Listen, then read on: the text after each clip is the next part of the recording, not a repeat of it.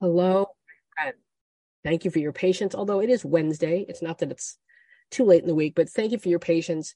I think I mentioned on a previous podcast, I was hit by a car in college and I did something to my neck. And so when I have neck tension, I end up getting very bad migraines and I really can't hold my head up. So I can't create a lot of content because obviously, unless I'm lying down and I don't want to do that. So thank you for your patience. A couple of announcements. If you are not part of the Mighty Network yet, please make sure to join it because that's where we're going to be posting all the information about the weekly check-in sessions. I'm not going to be posting them through the Substack anymore. In fact, the Substack and the weekly check-ins, they're going to be completely separate now. So if you are currently a paid subscriber, make sure I'm going to send an email out to paid subscribers to make sure they have the link to the Mighty Network so that they can subscribe, because after a certain point, and I think I'm probably going to do it probably July 1st, after July 1st, anybody who wants to join the Mighty Networks is going to have to pay. It's going to be a minimal like $3 a month, $5 a month, because that's going to be the platform where we talk about the sessions, post articles, we just interact, we support each other. It's a nice group. You get a lot of great feedback. It's private, and it's just, I think, a better platform than say like a Facebook. It's more secure. So it's going to be completely separate. And if you are currently a paid subscriber, please make sure to join it. I'll send an email out to you later tonight or tomorrow so that you have the link so that you can join it. And then after, I think, July 1st, it's going to be a very small monthly charge. The podcast recording schedule is changing to accommodate my summer schedule with the dogs, but also to accommodate, and just like that. The season premiere is tomorrow, June 22nd. So Sarah and I are going to be watching it. And in addition to the regular podcast episode, we're going to record a recap episode so that we can post it on Friday morning-ish. And so that it can be sort of in more recent so that it's more relevant rather than waiting like a whole week to do it. So we're going to be recording later in the week, and podcasts are now going to be posted Friday morning, so that we can accommodate and just like that. With that said, let's get to it. I'm going to start posting some things that I've been tagged in or that I've been sent, as well as some Reddit posts, and just going to continue with this little intimate gathering vibe that I've started here. Thank you for the emails from people saying how much they enjoy this format. I really do too.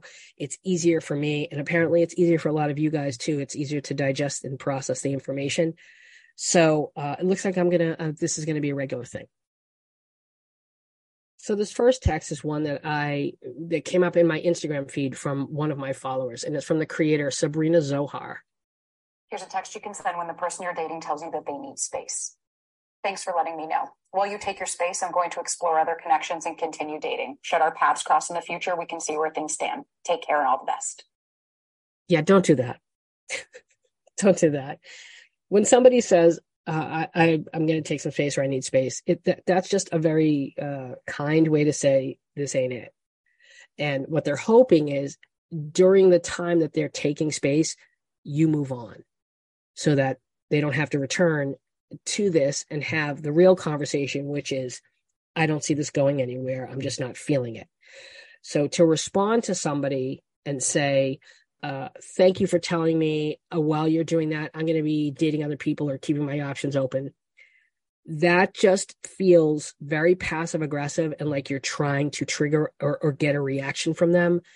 And you're probably not going to get it, which is just going to make you feel worse because they're not responding or reacting to it.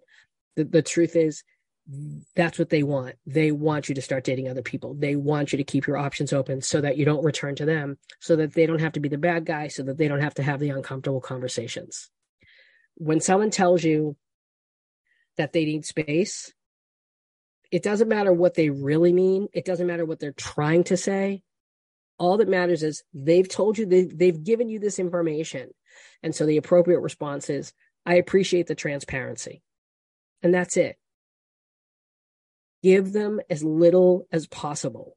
Do not send monologues. Do not tell them about your future plans, because the truth is they don't care.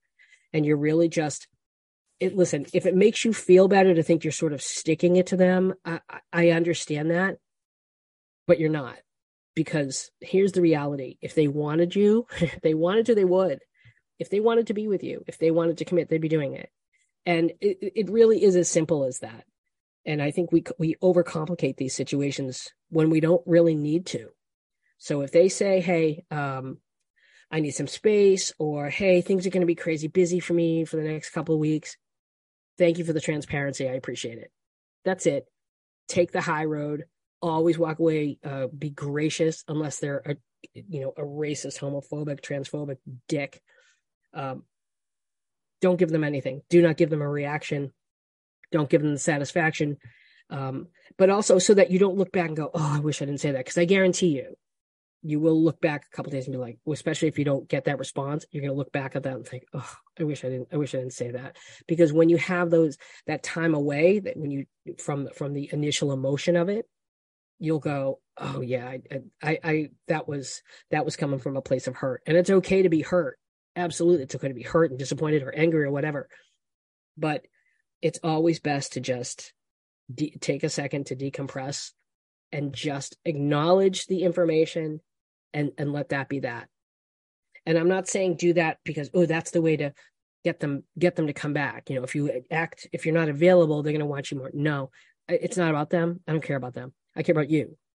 And in those cases, the best thing to just say is thanks, and then walk away. And as hard as it might be, and as hurtful as it might be,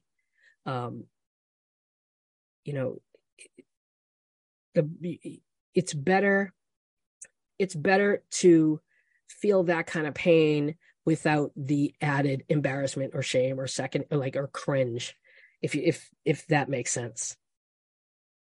Okay. Here's another post from the Reddit sub Dating Over 40. 4 dates with a guy who seemed really interested. 4th date was at his house, but I didn't sleep with him.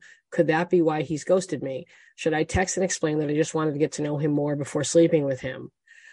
No, you should not be explaining yourself, because you don't owe this man an explanation. Could he have ghosted after 4 dates because you didn't sleep with him? Sure. But that means he's a dick. So let's not give this person any more thought. It really is as simple as that. That, or he just didn't feel the connection. Whatever it is, what it boils down to is you're not the one for him.